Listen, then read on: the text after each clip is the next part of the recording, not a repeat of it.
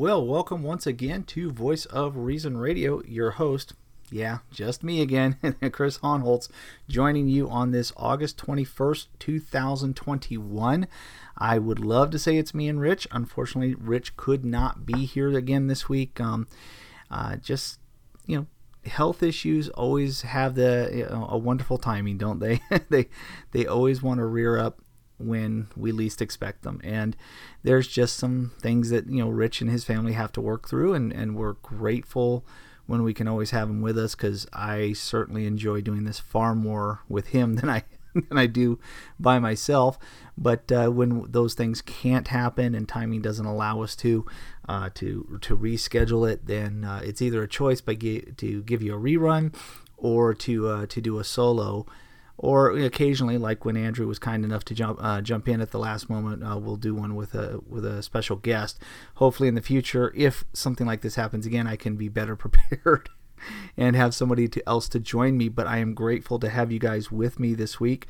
Going to be a kind of a mixture of topics, some things that I've just been thinking about. The program we have on tap that Rich and I were going to do, I think we're going to push that back to next week, although I will give you a little bit of a tease as we go through it tonight. Hopefully you'll find that topic interesting. But like I said, going to be kind of just a potpourri of topics, so to speak, just some things that are on my mind, things that I've been watching going on in the news and in the world around us, and maybe at the end bring a little bit of biblical thought into how we deal with these difficult times. And I know we did do that topic a little bit last week, but something else that's come to my mind, and as I've gone through my studies, I wanted to share with you all. I want to remind you that Voice of Reason Radio is part of the Christian podcast community. As always, we highly recommend that you check out the Christian podcast community. You will always find a podcast that's going to be informative and helpful and always a blessing in some capacity. Also would like to remind you to please go check out the Slave to the King website. That is our kind of home base for all things Voice of Reason Radio. You can find our social media links, our contact us page. You can subscribe to updates to the website. You can find links to our Patreon. You can find links to the store that doctrineandlife.co has set up if you wish to get gear for to show your support for the Voice of Reason Radio program. So would most definitely love to have you guys jump on board and sign up for that, get those updates, and get yourself rolling with some gear.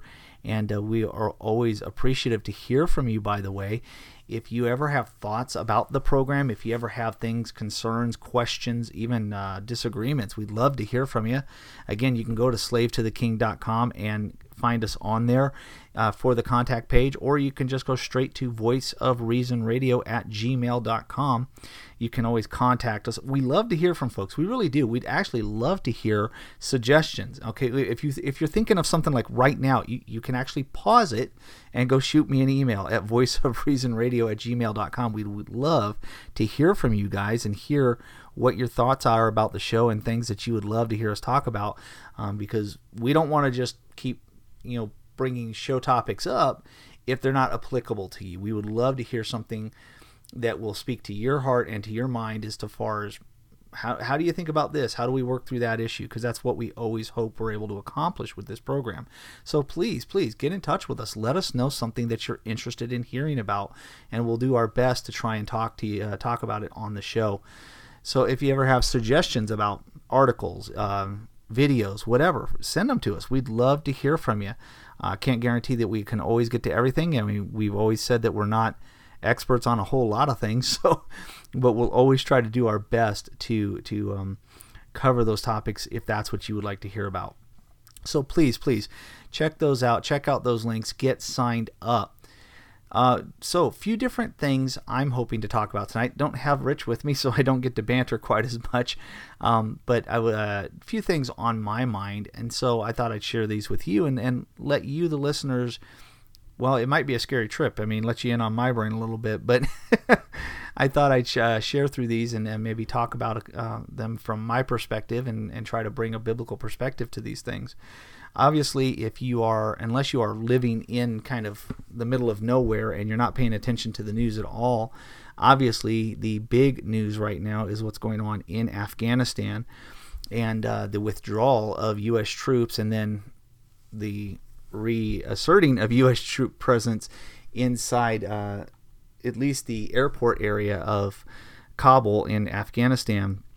And basically, if you're not really sure of what exactly this is about, and I understand that many of our listeners are younger, they may not, post 9/11 and other things.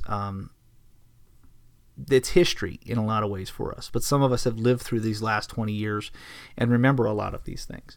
So just by way of a quick history, September 11th, 2001, the World Trade Center is attacked as terrorists seize control of aircraft. And by the way, if you're going to tell me that CIA agents flew military planes into the buildings and it wasn't aircraft and it was all a hoax, that's not an email I want to get. So we're just not going to go down that road. That being said, the Twin Towers were, of course, attacked and destroyed. The Pentagon was attacked and an aircraft was seized that was, by many heroic individuals, kept from being slammed into other buildings because they fought back against the terrorists and drove that plane into the ground in a field. And again, this is over 20 years ago, 21 years ago now, almost, when this happened. 20 years ago. Almost said, I don't know why I said 21. My apologies. See, Rich is not here, and I'm already going off into left field. I'm getting things wrong. I need Rich here. So that being said, following that, we had George W. Bush declare war on terror, which is a very, very difficult thing to do because you declare war on people, not on methods of advancing perverse ideologies, in this case terrorism. So we went to war with a concept, we went to war with a methodology, but we tried to claim that we weren't going to war with a nation or a people or a people group. So we tried to redefine what warfare meant and went to war with a concept. A lot of people have a lot of questions about whether that ever should have happened, and many of us have lived through all those years and have had friends and loved ones who went overseas, who served. And by the way, if you're one of these individuals who calls himself a Christian and wants to denigrate the service of men and women who have gone overseas to protect their home in fighting in these wars, and you want to call them, evil names, let's just say that, because you disagree with the war on terror, don't bother contacting me. Okay, I really don't want to hear from you, because I've seen that in the last couple of weeks. I've seen some very despicable things said from Christians who hold to a more libertarian view of things, and basically said there has not been a legal or a just war, blah, blah, blah, blah, blah. And so you denigrate and dismiss and talk down to people who are soldiers who have served. If you're going to do that, I don't want to hear from you. Just don't even bother. There are many things I'm willing to hear. I'm willing to have conversations, but if you're going to denigrate people who worn the uniform and fought in those wars, whether you agree with them or not, I have no interest in hearing from you. I just don't. Okay, I'm not going to apologize for that. So anyway, we went to war in many Middle Eastern nations, and one of which was Afghanistan, and we've been there for now 20 years. During the Trump administration, President Trump made it a point to start working on withdrawing from Afghanistan. I think a lot of us were supportive of that idea because we had been there for 20 years, and we had been trying to build up that nation and train its military and train its or build up its government and make it a free nation. The problem is, and this is one thing that to an extent that I would agree with our current president on, is it's not the job of the United States of America to build up nations. Our job is to take care of our people and to protect our people and to make the freedoms and the benefit of people living here our main concern. So when you're dealing with a nation who has been fighting not only its own civil wars and ideological and religious wars for generations, there's a point where you have to say, we have to be able to leave, we have to be able to back out, and we have to be able to take care of our own. So a lot of people agreed with President Trump on that, and I am one of them. However, what happened between what President Trump did and by the time President Biden took office, and now the present debacle that we are seeing in Afghanistan, and it is a debacle, is 180 degrees different, from just polar opposites between the two presidents. After we did our mass withdrawal and left a complete mess behind, President Biden came out and made his case. And I would say that President Biden's speechwriter was a very good speechwriter. I absolutely disagree with some of the premises, but it was a very good speech as far as the case he laid out. The problem is it had glaring gaps. One of the things is that President Biden had stated that he was basically saddled with this agreement from President Trump from the previous administration. The problem is that President Trump's plan and his advisors and all the things that were done in Afghanistan, and I understand where some people say you don't negotiate with the Taliban. Dan Bongino on his radio program was just talking about that the other day. Why on earth do you negotiate with a terror group like the Taliban? And I understand his point. I don't disagree with it. Unfortunately, the issue is the Taliban's presence wasn't going away. So we had to figure out how we were going to do this. But in President Trump's defense, what his team had done and what he had brokered had a lot of benchmarks that the Taliban had to meet before we actually pulled out. And former Secretary of Defense, I think it was Pompeo, was on Fox News being interviewed about that. And he said that there were certain benchmarks that the Taliban had to meet before we withdrew. And they knew that if they didn't meet those benchmarks, that the Trump administration would act accordingly. So all of that's left out. All of that information is completely left out by President Biden.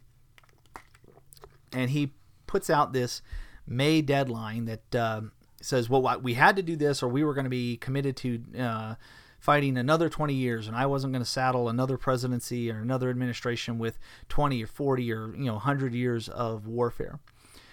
So absolutely ignoring all of that, absolutely leaving that out. That's called a lie of omission. Okay, a lie of omission is still a lie. When you omit information, you are not being truthful, and that's what President Biden did. He was not truthful.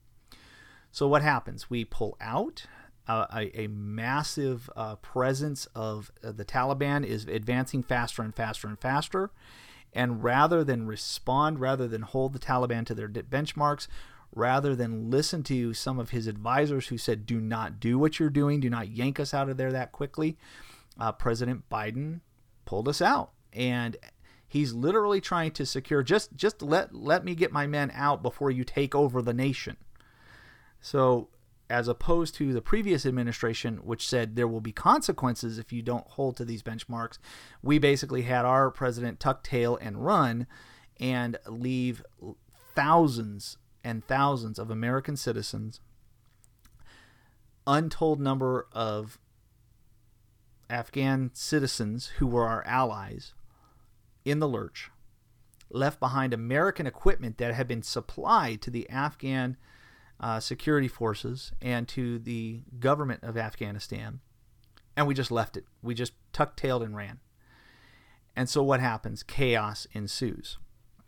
Massive numbers of people now in enemy-controlled territory. Our president now has said repeatedly, we didn't know they were going to move that fast. We didn't know this was going to be how quick Kabul would fall. And yet, more and more information comes out that all of that is untrue. We did know what the projections were. We did know what could happen if we pulled out in the manner that we did. So what do we have? We have somewhere between 10 to 15,000 American citizens in Taliban-controlled territory. We have no troops protecting those individuals as they try to get from their homes to the airport to get evacuated. We have our soldiers, even though we've plussed them up by considerable numbers inside the airport, being told you can't go outside. You can't help. You can't go get these people. You can't protect them. And you have, by the way, have to do the processing of all these visa applications. You are the one who has to, get these people on the plane. So the military saddled with this, and thousands upon thousands upon thousands of Afghan citizens, along with Americans trying to get out, have been, just basically pushed to the walls of this airport trying to get in. In the meantime, you got we have confirmed reports now. Our own State Department has said this. Confirmed reports of Taliban fighters assaulting, hurting, and preventing people from getting to the airport. All the things they said they would not do, that they are doing. So the worthless promises made, big shock, worthless promises. And what is our administration doing? Almost nothing. Absolutely nothing. Why am I bringing this up? Why am I bringing up political issues on a Christian program? Well, I think it's important to realize we have American leaders who have either gone on vacation back to Delaware, President Biden, or on some sort of trip to Southeast Asia, Vice President Kamala Harris. While we have our people overseas and who cannot leave, who cannot get back to their homes, who cannot get out of enemy-controlled Afghanistan. Around the world, our leaders have been mocked by other world powers, condemned, and our position in the world is considerably weakened. So again, why am I bringing this up? Well, I believe it was John Calvin who said, when God wishes to punish a nation, he gives it wicked rulers. That's what we're seeing right now. We are in the midst of a period and time when our nation has an evil administration, a regime, as some have called it, running the nation. And since he has taken office and since his administration, and honestly, I don't even think the man himself is really doing anything. The more you watch him on the air, the more clear it has become he is absolutely either clueless or mentally incapacitated, because he's giving answers that are inconsistent with information that's being given. And when people question him, he gets extremely irate. He will not take questions most of the time. He walks away from the podium. And his own fawning media no longer softballs questions at him. That tells you something's wrong. Kamala Harris, who has proudly stated she was part of the plan to withdraw American troops from Afghanistan, is now basically on the run to Southeast Asia. How much more evil do you get than abandoning your people behind enemy lines and let me go on vacation and let me go on a trip to Southeast Asia, which has absolutely nothing to do with what's going on? And as I said, since that administration has taken office, what have we focused on? Have we really focused on what is necessary to protect people's lives, to properly withdraw from a nation so that we could continue to bring our armed forces home without compromising our allies? What have we focused on? Oh, let's make sure more masks are being given to people. Let's make sure that people are being forced to either be tested or given the vaccine over and above their own objections for their own medical reasons. Let's concentrate on making the military trans friendly. Let's concentrate. General Willie, what was it he said? I need to understand white rage. No, sir, you need to make sure the armed forces are prepared to engage in warfare. You don't need to worry about this nonsensical concept of white rage. So we've got all of this going on. A massive emphasis on social justice, a massive emphasis on trans rights, a massive overreaching effort to so-called defend the nation against a virus that has a 99.9% recovery rate. But not 1 ounce of effort to protect the people in Afghanistan. So when God gives a nation, when God wants to punish a nation, he gives it wicked rulers. And that's what we are dealing with right now. We are under the regime of wicked individuals. That is what we're watching happen. That is what is going on. And the sad part, the truly sad part, is when you take any amount of time to follow these stories as they come up in the media, and you look at them on social media and stuff, there's always that group of people that wants to defend this administration. So he goes on vacation to Delaware. The media is pointing this out, and what are people saying? What, you can't work from home? You can't work from home? You can't do distance work type stuff? What's wrong with that? not even recognizing that this is such a dire situation that the last thing anybody should be doing is going on vacation. You have people that are absolutely, how can I put this, who are absolutely nonplussed, who just don't even recognize the problem that's been created, and all they see is, well, we needed to get out of there, and it's if Biden says it's Trump's fault and the Afghan military's fault, well, then that's good enough for me. Well, how do you get there? How can you look at something as plain and as obvious as what is happening on the world stage right now with this nation? How can you possibly look at that and go, yeah, I support that. I think that's great. Well, I think the answer is quite simple, and we've talked about this before. We are a nation given over to a depraved mind. I mean, think about this. Let's go back to Romans chapter 1, where Paul writes, starting in verse 24, "Therefore God gave them up in the lust of their hearts to impurity, to the dishonoring of their bodies among themselves, because they exchanged the truth about God for a lie, and worshipped and served the creature rather than the Creator, who is blessed forever. Amen." As a nation, how much more evidence do we need that we are a nation at war with God? We have been in rebellion against God for generations now. And what happens when you do that? Well, as Paul says, God gives you up to the lusts of your heart. And we see that, don't we? We see that with the massive emphasis on sexuality, on LGBT, trans, the whole 9 yards. This massive giving up to the lusts in our hearts. And so God gives us up. He gives us over to a depraved mind. Verse 26, "For this reason God gave them up to dishonorable passions, for their women exchanged natural relations for those that are contrary to nature, and the men likewise gave up natural relations with women, and were consumed with passion for one another, men committing shameless acts with men, and receiving in themselves the due penalty for their error."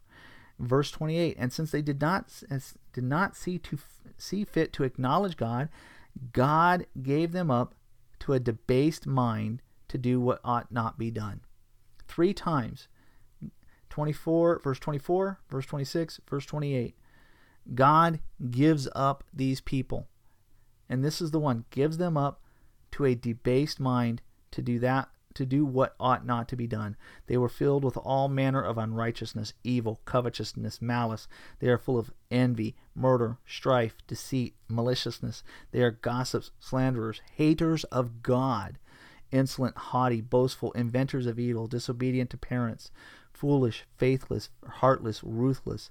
Though they know God's righteous decree that those who practice such things deserve to die, they not only do them, but give approval to those who practice them. We are a nation given over to a debased mind. You cannot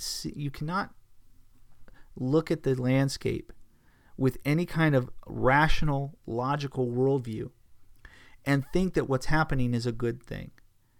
We are a nation that cannot figure out which bathroom to use. We are a nation that believes that if we hide everybody in a bubble, we'll never get sick again. We are a people that believes parents who should never have any control over what their children learn in school. That is solely the department of the teachers. We are a people that says violence and racism and riots and all these things are horrible, but we support them when it's the right people doing it. So if you have the right ideology, Antifa, if you have the right color skin, BLM, if you have the right oppression points, you can do these things.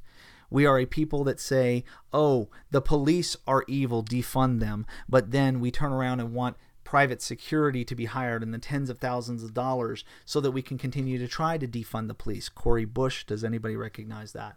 We are a walking contradiction. We hate the family. We kill children in the womb. We we deny the beauty of monogamy. We deny the beauty of purity. We mock it. We deny that it has any place in this world. We lift up depravity. We say that people should be able to engage in illicit sexual encounters left and right, and anything but the biblical model of one man and one woman in marriage, in a lifelong monogamous relationship called marriage. That's the only thing we can't stand. We can't stand anything that might appear to have a connection to God. Remember, one of the things, they're haters of God. That was one of the things that happens when you're given over to a depraved mind. Well, that's America. We are given over to a depraved mind, and we had so many people today that voted for this man in office, and today look what has happened. And in just 8 months, we have had massive inflation. We've had a push to control the entire nation because you might get sick. We have retreated and left our allies and our own people behind enemy lines, and we are doing nothing to protect them. And we have people who support this. That is a nation given over to a depraved mind. Now, this is going to make my more theonomic friends a little bit anxious, and they're not going to like what I have to say. But this is a product of when you cannot win the issue through politics, because this is a hard issue. This is an issue where God has given this nation over to depravity for the very sake of bringing his judgment upon it. Now, I know a lot of you are going, Chris, that's not very hopeful. Why would we want to look at it that way? That certainly seems like it's fatalistic. It's realistic. It's biblical. It's what we're seeing happen. We have a heart issue. We have a massive heart problem, and I'm not talking about cholesterol. I'm not talking about myocarditis if you have certain vaccine given to you. I'm talking about a spiritual heart condition. I'm talking about the fact that we are a nation at war with God, and we have turned our backs on him and our rebellion to him. Now, there's only one solution to that, and that is the preaching of the gospel of Jesus Christ, because you cannot change sin-hardened hearts through politics. Sure, you can get the right people in the office, and maybe you can get for a generation, you might get right laws passed, but as we have seen time and time again, sin-hardened rebels don't care. They don't care about freedom. They don't care about liberty. And by the way, this is in no way contradictory to what I said just a couple of shows ago about the defense of liberty. I think we need to defend liberty, but we need to rightly understand where we are. Where we are right now is we are at war with a rebellious people who hate God, hate his word, and will do everything in their power to reject him and oppress and oppose him, oppress those who follow him and oppose him. So that's what we're facing.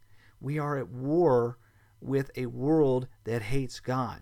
And the only way you can overcome that is by the power of God, the preaching of the gospel, the Holy Spirit convicting people's hearts of sins, regenerating them, and bring them in the right relationship with God so that they will repent and put their faith in Jesus Christ, that they would be regenerated by the power of the Holy Spirit, that they would repent and put their faith in Jesus Christ and become new creations. That's when the heart changes. That's when the mind changes. That's when the affections change, because we are now a new creation and we have a new master. We're no longer enslaved to the things of this world. So when we look at what's going on and we are incensed and we are angry by the president's actions, absolutely we should be. We also need to recognize this is God's judgment on a wicked nation, and it should drive us to our knees. It should cause us to weep that God has judged this nation, because there was a time when this nation produced some of the most prolific Christians in the world. We sent out people as missionaries. We created schools. We created charities and hospitals and churches, all in the name of Christ. And today we want to shut those churches down. We want to stifle anything that comes out of the church. We want to shove it into a corner, and we want it to have nothing to say with the world at large. How dare you mention Christ? How dare you bring your religion into this?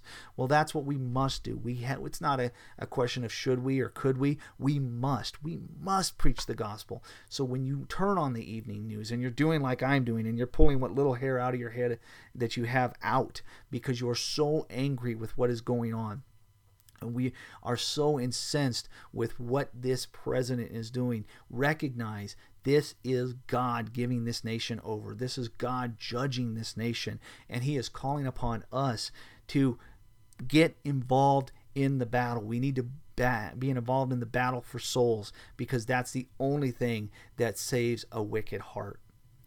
So that was the first thing I wanted to talk about. And believe me, I am incensed, like a lot of you, about what's going on. There was another thing I wanted to talk about, and I said this on Twitter and Facebook earlier today. I was just a few months ago now. It's gone so quickly now. There was just a few months ago, we did a program where we talked about what was going on, or how we got to this situation where we have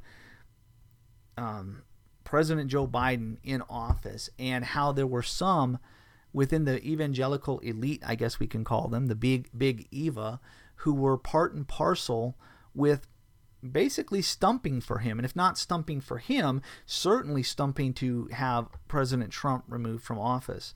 Now, as I said earlier, President Trump actually had a plan for this withdrawal, and we would not it's not to say there wouldn't have been any mess, because nothing is done perfectly, and certainly President Trump was no saint in terms of getting things done properly and right in every single occasion. But he did listen to his advisors, and he did take the input of people who were smarter than him on certain areas. So we did that episode talking about those evangelicals who laid the foundation for Christians to depart voting for Trump because, well, we want to retain our witness. We want to still have political capital with the world. We don't want to be guilty of voting for someone who has such a terrible track record with regard to his character and his past sins. We'll just call them sins. That's what they were. So we wanted to make room at the table. That's what we were talking about. That's what a lot of people said. And so I'll link that. Excuse me. A little bit of dry throat. See, I'm not used to talking so much on my own, and so now my throat's going dry a little fast. Rich, I need you here, buddy. So we did that episode. I'll put that in the show notes. I'll track that one down and throw that in there. But we heard, up into that 2020 election, we heard from evangelicals left and right. You had people like J.D. Greear, you had people like John Piper, you had people from Nine Marks, and then Gospel Coalition and everywhere else talking about making room at the table for people who just couldn't vote for Trump, so they wanted to be able to vote for Biden. Biden, by the way, who promised to push through the what's the act? Oh my goodness, the word went right out of my mind. But who wanted to be able to put into law basically all the codifying everything that would be considered hate speech against the LGBT and all the other stuff, the Equality Act. Thank you. My brain finally kicked in. Who wanted to push through the Equality Act, which I'm rather shocked it has not been done yet, but bits and pieces of it keep coming through, it seems. Who promised to expand abortion care. In fact, abortion care, really murder of children in utero, who said that that's what he was going to do. In fact, he was going to codify in federal law abortion so that a reversal of Roe v. Wade couldn't take it away. A man who promised to do these things. But we needed to make a room at the table for people to be able to vote for him since Trump was just so mean. Well, I posted something today. I'll read this real quick to you, and I want you to give it some thought. So, it's a series of questions that I asked. I said, so where are all the elite evangelicals who told us, we should make room for Christians who wanted to vote for Biden, who courted the culture by unilaterally condemning Trump at every turn, who valued the appearance of politeness over mean tweets? Where are they while Americans are trapped in Afghanistan as Biden and Harris take trips elsewhere, ignoring their plight? Where are they to condemn Biden for abandoning our allies, leaving Christians trapped under a terrorist regime, allowing women and children to be harmed, molested, and raped? Where are they right now? Are they silent because they don't think it's a big deal? Do they not believe that this is a matter that warrants their voice or their platform? Or is it because they know that they have to admit they were wrong? That it would cost them in the eyes of culture. They'd lose their political capital.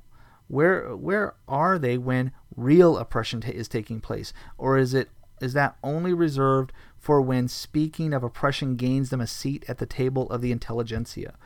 Isn't speaking against such flagrant sin an opportunity to advance our witness? Or is it that the only time they speak out is when it gains them a spotlight from which to shine their virtue? The truth is, the evangelical elite don't seem to care about anything other than that which gains them favor. And speaking out against real evil right now wouldn't gain them a single thing. They'd have to humble themselves, confess their error and their sin, and call people to fight against genuine evil and oppression. They might just have to lose favor with the world in order to bring glory and honor to God's name through the proclaiming of the truth. It is high past time we call such persons to account for their self-honor and glorification. Time to tear down the spotlights and pedestals they have been placed on. Time to return to the preaching of the truth and calling out the false. It is time for Big Eva to fall. Now, I know that some people might look at that and say, wow, that sounds a little bit on the harsh side, or that seems awfully condemnatory. You don't know their hearts, and maybe they really thought that this was the right thing to do, and you don't know why they're being quiet, etc. You're right. I don't know the specific reason that if I went to John Piper and asked him, why aren't you speaking out? You certainly were loud enough during the election. Or if I brought up Gospel Coalition or 9 Marks or any of the others and started pointing out all the things they said in the 2020 election run-up, and then I asked them specifically, what is your reason for being silent now? I can't anticipate that question. I really can't. Or what their specific answers would be. Let me say that correctly. I can't know exactly how they're going to phrase it. And the reason I can't know is because they have not answered. They have not stepped up. They were very vocal. Absolutely massively vocal in the lead up to the 2020 election. I think the only person right now I've seen continue to be vocal is Beth Moore, and she's just choosing to deal with how COVID shouldn't be politicized. By the way, it's awfully funny that I just got to say this. It's awfully funny that if you say masks or shots or vaccine passports and stuff, that shouldn't be the government's role to mandate those. You're considered politicizing the issue.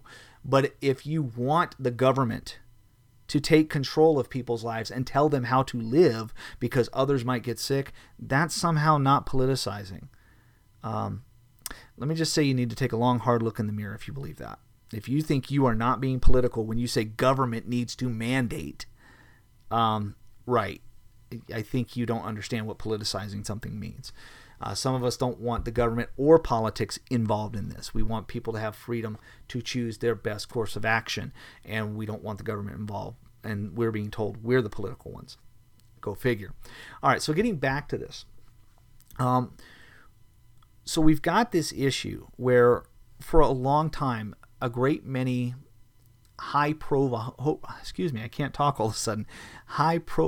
evangelicals were heavily involved in the political arena. One of the chief architects of that would be Russell Moore, who used to be part of the ERLC, and then when the upcoming SBC election was maybe not going the way he wanted, suddenly he found a lucrative job elsewhere. But he was as solidly never Trump and continued to be solidly never Trump from the 2016 election all the way through 2020. And spoke vociferously against him, spoke very strongly against anything the Trump administration did. And you had a great many high-profile evangelicals who did much the same. And that's important because for a group of people who said that we shouldn't risk our political capital, for a group of people who say that we are damaging our witness, they were very, very vocal about getting their involvement in politics and what they had to say about it. And yet, since the 2020 election and since Biden has taken office, and as each week has gone by, and it has become more and more clear that Biden did everything he said he was going to do, these voices have suddenly gotten very, very quiet.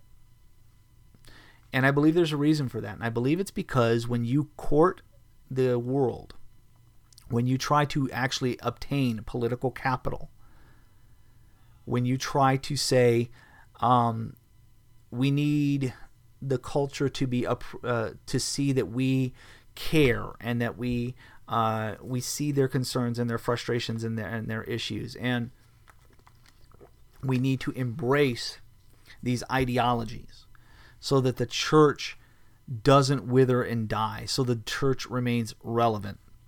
When you have these things occurring, and then you turn around and the very beast that you fed begins to devour you, you have to make one of two choices. You either have to stand up and say, we were wrong. We should not have been engaged in supporting this individual. Or you have to remain quiet. See, if you stand up and you oppose the individual, and you say that our supporting him or our refusal to put any kind of stopgap to keep him from coming into office was wrong, well, there's a mindset that says we lose political capital. It's kind of like a parent who mistreats his child, accuses that child of wrongdoing, and then when the child is finally able to break through the stubbornness of the parent and says, no, you're wrong, here's what I did, here's the evidence, the parent, rather than saying, I was wrong and I am terribly sorry and I hope you can forgive me, the parent doubles down. And what did some of us hear? Well, that's just in case for the next time, or that's for when you did something and I didn't catch it, right? When the parent who says we don't lie, we don't steal, we don't hit people, we don't speak disrespectfully, and then turn around and does it time and again in front of the child, and then says, well, do as I say, not as I do. That parent says, if I apologize to my child, if I acknowledge my wrongdoing, then I lose my authority. Then I'm no longer the parent. I actually prove to my child that I'm weak, that I'm not in control. That's what that parent is doing. That's what we have with the evangelical elite. We have elitists within the evangelical machine who cannot bring themselves to admit that they've said or did something wrong in this last election. They will not acknowledge it, and that's, I believe, why they're being silent. Because to speak up now, to speak up and say this president is doing evil in the sight of God by leaving people to be hurt and killed, by abandoning allies and doing all these things, if they were to speak up, then there's most assuredly a great many of us would speak back at them and say, excuse me, were you not the individual that said it was okay to vote for this man? In fact, we've done that on occasion, because there were individuals who supported Biden, and as soon as he came out and promoting the trans rights and everything else, and pushing for transgenders to go back into bathrooms and certain places, how dare he? I can't believe he's doing this. And everybody went, yeah, we told you that was going to happen, and you didn't listen. I think they don't want to come out and speak because they don't. If they speak up now, many people will call them on the carpet for it, and they can't bring themselves to admit and say, you're right, we never should have supported him. You're right, we shouldn't have laid the foundation for this president to be elected. We were wrong.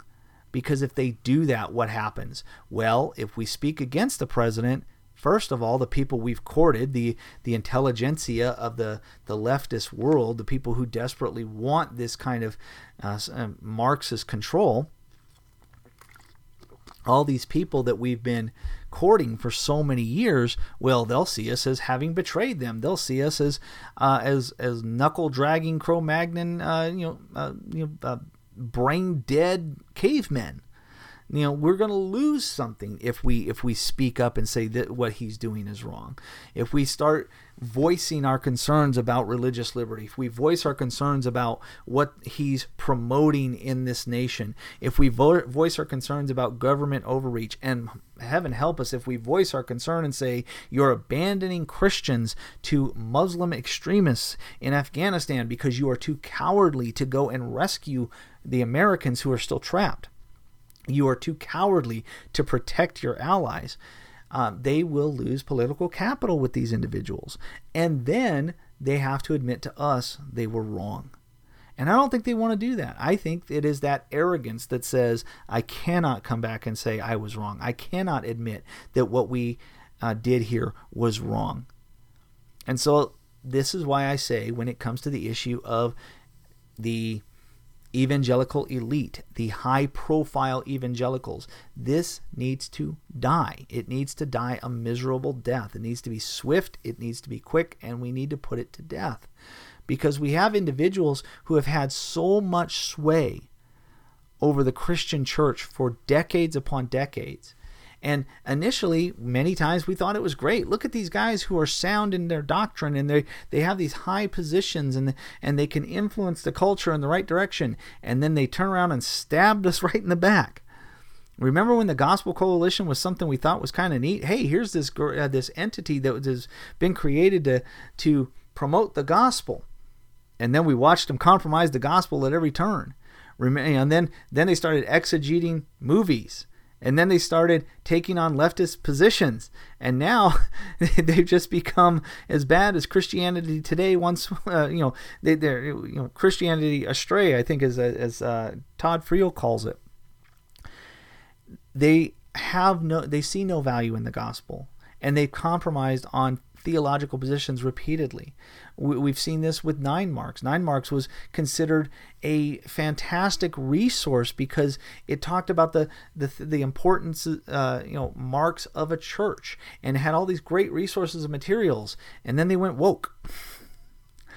We watched Mark Dever, over and over again cater to leftists in Washington when it came to the issue of woke apologetics and theology.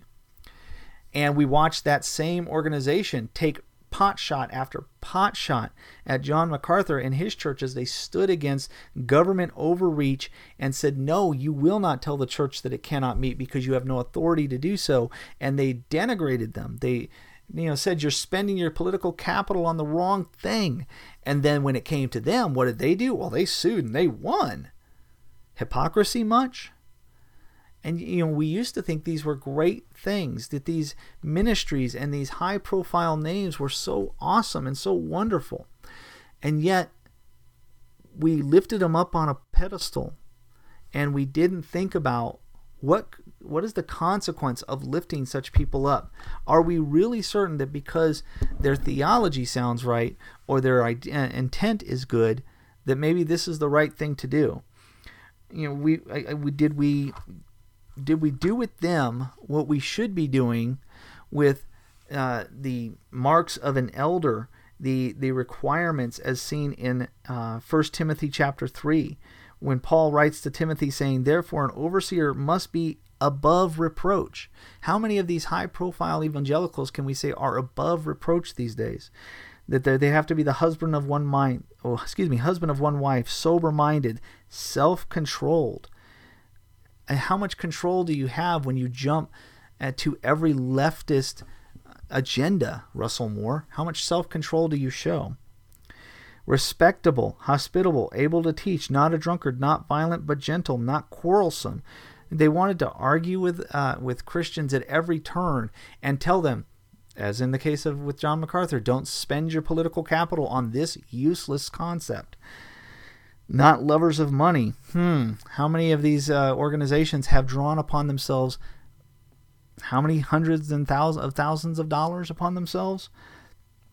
They have to manage his own household well with all dignity, keeping his children submissive. For if someone does not know how to manage his own household, how will he care for God's church? And it goes on from there. Did we examine them to see if they were above reproach? We certainly thought their theology was sound. We saw the things that they taught. But did we simply become enamored with their celebrity because it sounded good? How many high-profile evangelicals fell? People like Tully and Tchividjian. People like, some of them escape me, and I apologize. But we've seen some of those names. Matt Chandler, here's another one. Maybe not fell from grace, but we all applauded how awesome he was when he stood in Stephen Furtick's church and told the people, "You're not David," and then turned around and watched this man again and again embrace woke theology.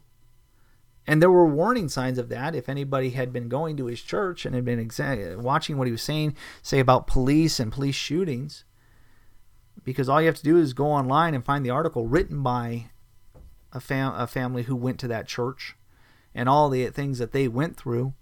But we didn't examine them. We didn't examine them to see if they were above reproach and self-controlled, if they were lovers of money. We saw the theology and we saw the positions they held, and we thought it was a good thing. And now we've watched as Mark Dever sits in the 2019 Shepherds Conference and plays fast and loose with Phil Johnson during a Q&A, trying to not answer his questions, and then turn around and say, but we have to be concerned about the people who say that these things are happening to them. I don't want to say this that we're all to blame, but what I want to say is that we have helped prop up this high-profile evangelical celebrity mindset. We are all guilty of it in some capacity. Remember, our first and foremost place of service is the local church. In fact, I felt convicted about that myself, and I went to my pastor and I said, I do a podcast, and it's you guys have been so wonderful to allow me to be part of that, but that's not serving my body. I need to be doing something here. And I'm not looking to be placed in a position of teaching. I'm not looking to be placed anywhere where I can be heard. I'm like, I don't care if I'm cleaning up the garbage. I want to serve. Because that's where our focus should be. It should be serving our local body. And that was a conviction for me, because I began to realize I wasn't doing that. Not in the way that I ought to. And so that's where I stepped up and said, okay, Lord, you're convicting me. I need to repent in this area. You put me where you want me. And that's what we should be doing. We should be looking to serve in our local churches and using our abilities and our giftings in that church. But so often we have chased after the celebrity. We have chased after those high-profile ministries. And now today, so many of those have gone silent. When God is giving over this nation to wicked rulers, they've gone silent. Do we need any greater evidence that the concept of the high-profile evangelical, the big Eva celebrity, and the big evangelical machine needs to die? When at a time it is clear, when we could actually be having a John the Baptist moment for the churches to say to the leaders of this nation, you are in sin, repent. They are silent. They are not leading the way because it would cost them political capital. So we as Christians, we need to help put this to death. We need to step up and say, no longer will these individuals speak for us. No longer will we support such betrayal of the gospel. We don't want to hear what you have to say. We want you to repent, and we want you to get right with Christ, and we want you to lead your local congregations and serve in your local congregations and get off the stage because you don't belong there. That was never for you to be there. So I think that needs to happen. I really, really do think that needs to happen because they have been silent, because they have spent so much time soaking up the limelight, soaking up the influence of the world so that they could have a voice and a place at the table.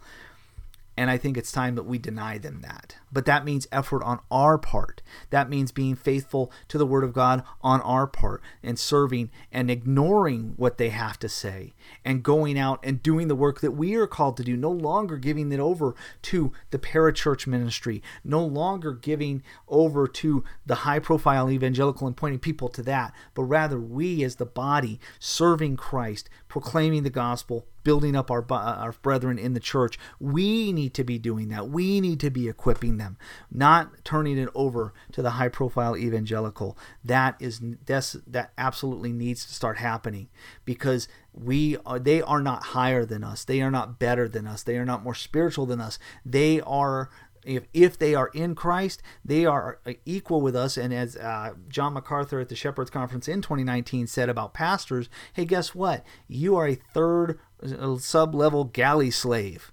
In other words, you're the guy on the lowest part of the boat, chained to the boat, inside, who's rowing. That's your job.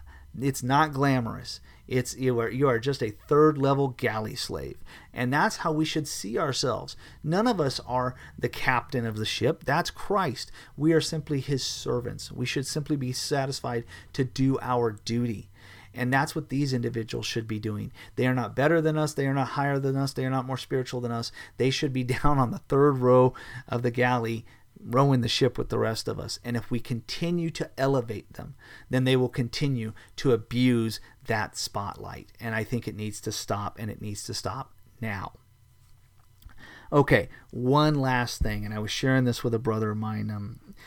All of us are going through difficulties, and if you're facing difficulties right now and you're having a hard time trying, where do I find joy? I encourage you to go back to last week's program, because I believe that as you work through the book of Hebrews, you begin to see that there is a promise of eternity, an eternal city that we are to focus our eyes on, because there is no promise in this life that it gets easy. In fact, it's supposed to get a lot harder as a Christian. But how do you keep that joy? I encourage you, go back and listen to Rich and I from last week as we talked about that. But as I began my study in James this week, there's that second verse that just is kind of the shot right out of the gate, out of the first chapter 1. And James writes, "Count it all joy, my brothers, when you meet trials of various kinds." Count it joy? Count it joy as you meet trials? How do you possibly count it as joy? He says, "For you know that the testing of your faith produces steadfastness." As you are tested, you are refined, you are strengthened. It's like the sword as it's dipped into the fires and it's burned and it's heated and it's pounded. And what does it do? It beats that piece of metal and shapes it and strengthens it. It makes the weapon steadfast. It makes it sure, makes it strong, able to withstand in that time. And then he says, let steadfastness have its full effect, that you may be perfect and complete, lacking in nothing. Trials and suffering, they forge us. They form us. They make us stronger. And then ultimately, what does God do as he strengthens and makes you into that weapon for his use, into that tool for his use? You are made perfect and complete. We'll not see that this side of eternity for sure, but you will be lacking in nothing. You are lacking in nothing now because he equips you.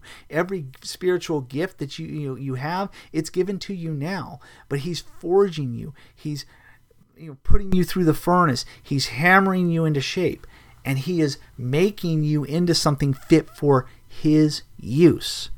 Do you understand that? You are able to count it as joy, and this is something my pastor had to remind me. I love how he put it. He said, you can be beset by, and I'm paraphrasing him, so pastor, if you hear this, I apologize if I said it off a little bit, but you can be beset by all kinds of trials, and there can seem to be no way of escape.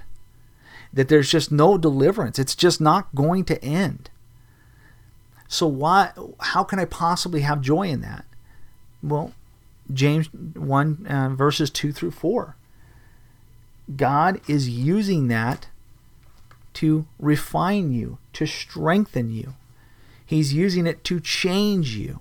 and make you more like Christ so that you will be perfect and complete, lacking in nothing. That's how you have joy, because you recognize God is doing something. He is forging you. He's strengthening you. He's bending you. He's shaping you. He's putting you back in the fire, and he's bringing you back out. He dips that fiery metal into the oil as it hardens the steel. Painful, to be sure. Agonizing. May never see the end in this life. But he's shaping you and making you like Christ. That's how you have joy. You are grateful for the shaping. You are grateful for the pressure and the furnace, because it's purging away all that is impure and strengthening that which God has made you to be. That's how you can have joy. You can be grateful to God for what he is doing. Excuse me. So when we talk about, as we were going those first couple of topics, think about, we are living in a time, if you are in America, that our nation is being turned over, has been turned over to a depraved mind, a debased mind. And we are led by wicked rulers. And we're going, how can we possibly have joy in this? Because God is using that. It is that trial, that suffering that he is using to forge you in the fire. Well, how can we have joy when there's so much compromise within the evangelical church? Because God is forging and purifying his church. He's exposing the dross. He's exposing the impurities. And we look at them and we go, that is not, that is people who are not being forged by God. Rather, they are being exposed. They are being revealed for what they are. And we can rejoice because God is purifying his church. He is doing that work in his body to make it perfect and complete. So we rejoice in as we are being shaped. We rejoice and allow it to make us steadfast and sure. And we know that the ultimate end is that we'll be made like Christ. So that's the hope I want to encourage you with, that if you're in Christ, these times that we are enduring, these difficulties, these struggles, these sufferings, they are his work in our life to make us more like our Savior. That is where the hope is, and we can rejoice in that. Doesn't make things less painful. Joy is not the same as walking around being happy slappy, okay? Everything's just great. No, we're not saying that. We recognize the painfulness. We recognize the difficulty. We recognize the hurt. But we also recognize in that God is doing something, and he's removing things from my life that cause me to cling tightly to this world rather to him. And then it makes me steadfast and sure, trusting in him, trusting in his work, doing the work he has given me to do, so that I am perfect and complete, lacking in nothing. So that is where the joy is. So a little bit of potpourri topics tonight, but I hope this last part leaves you with a little bit of joy, a little bit of thoughtfulness about how can I have peace and joy knowing the very things that you just talked about in this program. That's how you know. You go back to the book of James and you recognize God is doing a work in you. So thank you for spending some time with me this week. I always hate to do it by myself.